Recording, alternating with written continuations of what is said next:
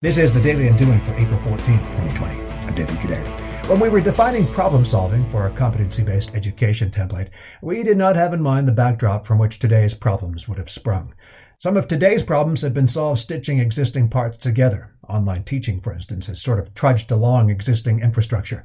Small businesses banding together, supporting one another. Governments at all levels trying to assist today without bankrupting tomorrow. And for many individuals, companies and industries, things are going to take longer. These are complex problems. While out for a walk with my daughters over the long weekend, gazing at a growing number of kids' artwork adorning windows and sidewalks, I told them how this time in their lives will forever be stored in their memory, from which, if anything remotely similar occurs in their lifetime, they'll have some context of what real complex problems feel like. No matter what happens, we have this experience from which we can review in problem-solving situations which lie ahead. And this wisdom should bring us a unique sense of comfort today on the Daily Undoing.